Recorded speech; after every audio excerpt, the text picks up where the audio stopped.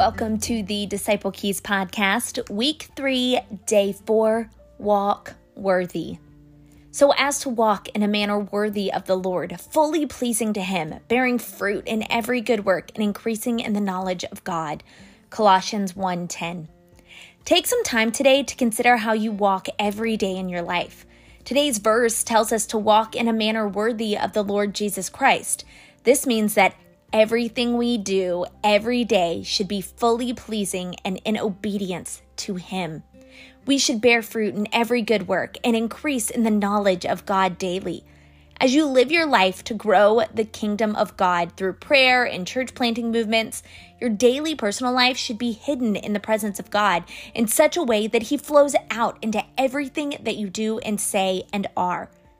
Take some time today to discover the good works that God has purposed for you. Are you a father, a mother, brother, or sister? Who can you love more in your life? Who needs a text or phone call of encouragement? As you encounter people throughout the day, be Jesus to them.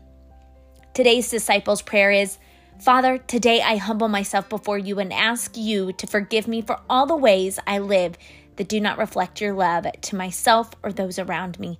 Help me walk in a way that pleases you. In Jesus' name, amen. And Father, today I humbly ask for our unreached focus, the 5.5 million peripheral Mongolias, to come to know you, Jesus, as the only way to heaven.